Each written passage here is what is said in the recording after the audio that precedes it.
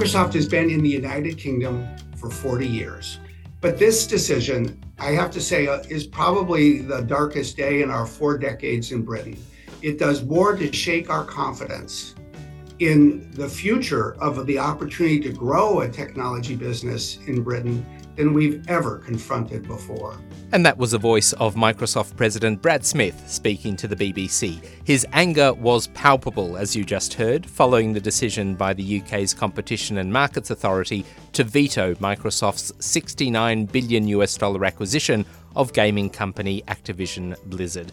Welcome to MLex's weekly podcast. James Panichi with you, and the red light from the CMA is significant news because it has also exposed the fissures between the EU and the UK's regulatory environments. And Microsoft isn't holding back about its frustration. The clear message to the UK government is that the country's antitrust regulator is undermining the post-Brexit promise of Singapore on the Thames. Of course, there's still more to play out. The deal has been reviewed in jurisdictions around the world, including the European Union. Yet this clearly is an important setback for Microsoft. To discuss the case, I've assembled as many MLex M&A reporters as I could get together at the same time. Andrew Boyce is our EU mergers reporter. Nicholas Hurst is our chief correspondent covering mergers in the EU. And Flavia Fortes is our global head of mergers. They're joining me from Brussels, London and Rome, respectively. It's great to have your company. Andrew in Brussels, starting from you. Maybe tell us something about what prompted the CMA to reach a decision that is clearly proving to be so contentious. Yeah, so last week it blocked the deal, saying it threatened to alter the future of the cloud gaming market, harming innovation and choice. The CMA said Microsoft already had a strong position in that market, and following the deal, it would have the incentive to make popular Activision games like Call of Duty exclusive to its own cloud gaming platform. That was controversial because Microsoft had actually already signed agreements with several other cloud gaming platforms to make Call of Duty available on their platforms for 10 years, but their CMA said it would rather let the market grow organically and didn't want to accept a behavioural remedy that would require monitoring or could become ineffective in the future. And Andrew, was Sony, which is obviously the manufacturer of the rival PlayStation, was that company behind the veto or not? No, well, it definitely helped push the deal into an in-depth investigation. Ever since the deal was announced, it has been a major complainant. It's been worried that Microsoft would make Call of Duty exclusive to Xbox, and it said that would be detrimental to its own rival console, which is the PlayStation. When the CMA opened its phase 2 investigation, it said it was also worried about the console market, but in a major U-turn, it actually dropped that concern. That is what made the veto particularly surprising, because CMA blocked the deal purely on a concern about the cloud gaming market. And tell me something about how the companies themselves, Microsoft and Activision, reacted to this veto from the CMA. Well, I think they're quite surprised, and they clearly weren't happy. They immediately said they'd appeal the decision and that the CMA did not understand the market. They said the deal discouraged innovation and investment in the UK, and that the EU, which the UK left, had a more predictable and better approach. Actually, in a bombshell interview the next day, Brad Smith, the president of Microsoft, said Rishi Sunak, the Prime Minister of the UK, should intervene and look hard at the role of the CMA. And then he also said that companies were better off going to the EU than to the UK. That would have hurt the pride of Rishi Sunak and the UK government, no doubt. Well, Nicholas, let me bring you into the conversation at this point. Did the CMA veto come as a surprise, or was it expected? Yes, I think it really did come as a surprise, both to markets and to the companies. So in the days running up to the announcements, there were rumours that the CMA was actually going to approve the deal. And you could even find some reference to this in the August Financial Times in one of its newsletters. And so there was general shock when the CMA said it was, in fact, going to block the deal. And that translated into Activision's share price collapsing by 10%, as investors suddenly started to worry that they wouldn't get the money that Microsoft had promised. I think it also actually came as a shock to the companies as well. Now, from what we understand, Microsoft was only informed at the very, very end of the process about what the outcome was. And I think the way it happened highlights a particularity of the way the CMA works, which is the CMA, more than any other regulators I know, is very much, the process is very formal. It's very much behind closed doors. There's an independent panel that carries out a second phase investigation into a deal. And it's quite difficult for companies to read what's happening. And I think in that bombshell interview that Brad Smith gave, another line of complaint was that there was no dialogue with the CMA, or at least at the end there was no dialogue, as compared with the Commission, where he stuck the knife in. It was very easy to have a reasonable conversation with the European Commission. All right, so Microsoft is now suddenly a fan of the European Commission. That's great. But is that love reciprocated by the Commission? I mean, what's the EU regulator's view of the deal? I think the love is reciprocated. I mean, nothing's certain, but the signs that we've been picking up and what we've reported is that the Commission is satisfied with the remedy offer that Microsoft made to address some concerns. Funnily enough, exactly the same remedy offer that the UK Competition Authority rejected. The Commission's due to announce its decision by the 22nd of May, so that's in about 3 weeks' time.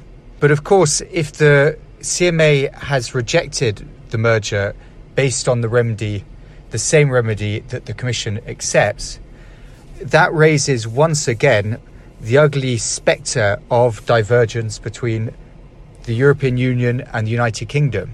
Now, we didn't used to be there to see that when the UK was part of the European Union, but we're seeing it propping up again and again in recent times as both of the competition authorities look at the same deals. Now, most notably, there was a big debate last year when the European Commission approved the merger between Cargotec and Konecranes. The UK Competition Authority blocked the same merger, deeming the remedy that was offered as plainly insufficient. And this sparked a whole months of hand-wringing and conference debates about why. How can it be that you have two sensible competition authorities looking at the same facts, essentially the same markets, the same companies, and reaching different conclusions?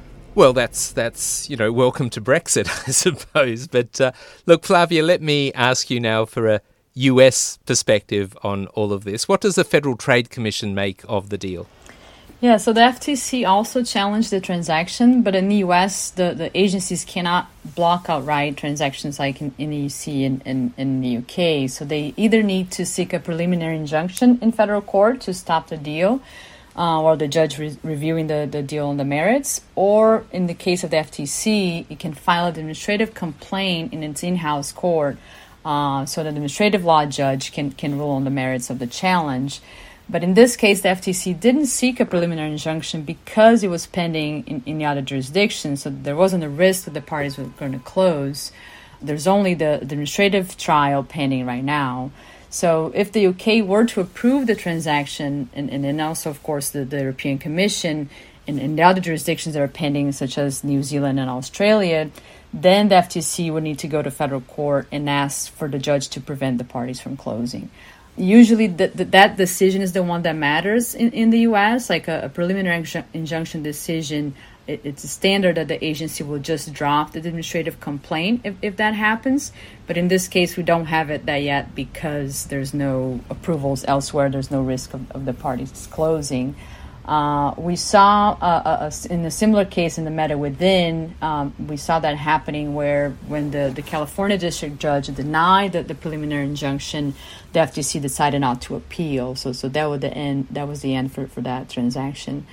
And it's much better in the U.S. to go before federal judges because they're much more likely to not accept new theories of harm, such as potential competition, like in this case, or the agency's attempt to block a vertical transaction. So they have a better chance to win the case. But here there's no federal procedure, this administrative one, and that one is set to start in August 2nd. And even so, with that case, it's still not the final say. There's still the potential that if the judge agrees with the commission, the parties can still appeal to the full commission. And then if the full commission agrees with the judge, then it can still goes to federal court and all the way to the Supreme Court if necessary. So that's how the process goes in the U.S., and it's very long and complicated. There's also another tool that Microsoft could use, because there was a recent decision in the U.S. in the Exxon case before the Supreme Court, where the justice determined that parties are allowed to make challenges of the administrative process by the FTC before the start of the trial. So Microsoft had included constitutional allegations in its response to the FTC's complaint after the deal was filed, but it later decided to drop it. But it can, if it wants to, now raise these constitutional challenges again. It was basically saying that the administrative procedure violates the separation of powers, violates the Constitution Equal Protection Clause and Due Process Clause. So it wants the right to argue its case before a neutral arbiter. But of course, the problem with these types of claims is it just takes months, if not years, to resolve, and usually emerging parties can't wait that long. Okay, Flavia, so there are clearly a lot of moving parts in the process. What's the next step? What do we really need to look out for here? Yeah, so the best option for Microsoft is to try to reverse the CMA's decision at the UK's Competition Tribunal, to try to put pressure on the FTC to then accept remedies. And this, of course, assuming that the European Commission will accept remedies. So it already said that it will appeal, and it has 4 weeks to file that appeal after the publication of the CMA's decision. But it's not going to be an easy case, because even if the tribunal agrees with Microsoft that there were errors in the decision from the CMA, or if it wasn't proportioned, the tribunal doesn't review the merits of the case. It only looks at the procedural mistakes. So the case would still be sent back to the CMA for reconsideration, and it's unlikely, right, that the CMA would change its mind. But once it goes back to the CMA, the parties could offer more remedies to try to address other concerns. So that could be a way to get the deal through. There has never been a case where the Competition Tribunal ruled on the CMA error and sent the case back to the CMA for reconsideration that was cleared. But the CMA did reconsider a decision block in a deal. It involved the financial software company FNZ merger with GBST. In that case, even though there was an appeal to the tribunal after a block decision, the CMA subsequently asked to reconsider its decision before the tribunal could weigh in. So the CMA found certain potential errors in its market share calculation during the course of its investigation. So it ultimately cleared the merger with remedies. But that was a very specific case, and the tribunal didn't get to rule on that one. So in any case, if the appeal happens to the Competition Tribunal, it will still add months to the process. It could be decided only by the end of the year. We saw that the Meta Giphy case took 8 months from the block. And if it does win a reassessment of the merger, the final decision could even be pushed to 2024. Well, what an incredible story this has been. I can't wait to see how it all unfolds. But Flavia, Nicholas and Andrew, thank you so much for speaking to me today. I really appreciate it. Thank you, James. Thank you. Thank you very much, James. It's been a pleasure. Flavia Fortes, Nicholas Hurst and Andrew Boyce cover mergers for MLex. And their recent analysis of the Microsoft-Activision Blizzard deal and the fallout from that CMA decision is online and ready for you to read. You'll find it at the usual place, mlexmarketinsight.com. That's mlexmarketinsight.com. You'll see a tab called News Hub. That's where you'll need to be for the very best of MLex's reporting and analysis. There's also an archive of this very humble podcast, which can be a fun way to get a sense of what we cover and who we have covering it. Our homepage also features a banner with a link to our latest special report. This one is on artificial intelligence and the regulation thereof. It's a great read. It's free for you to download if you haven't done so already, so I certainly recommend that you take a look. I'm afraid that's where we'll have to leave things for today. The MLex podcast is produced and presented by me, James Panicki. It's published by the MLex Marketing Squad in London. Our executive producer is Richard Thompson. Thank you for listening, and goodbye from everyone here at MLex and LexisNexis. See you soon.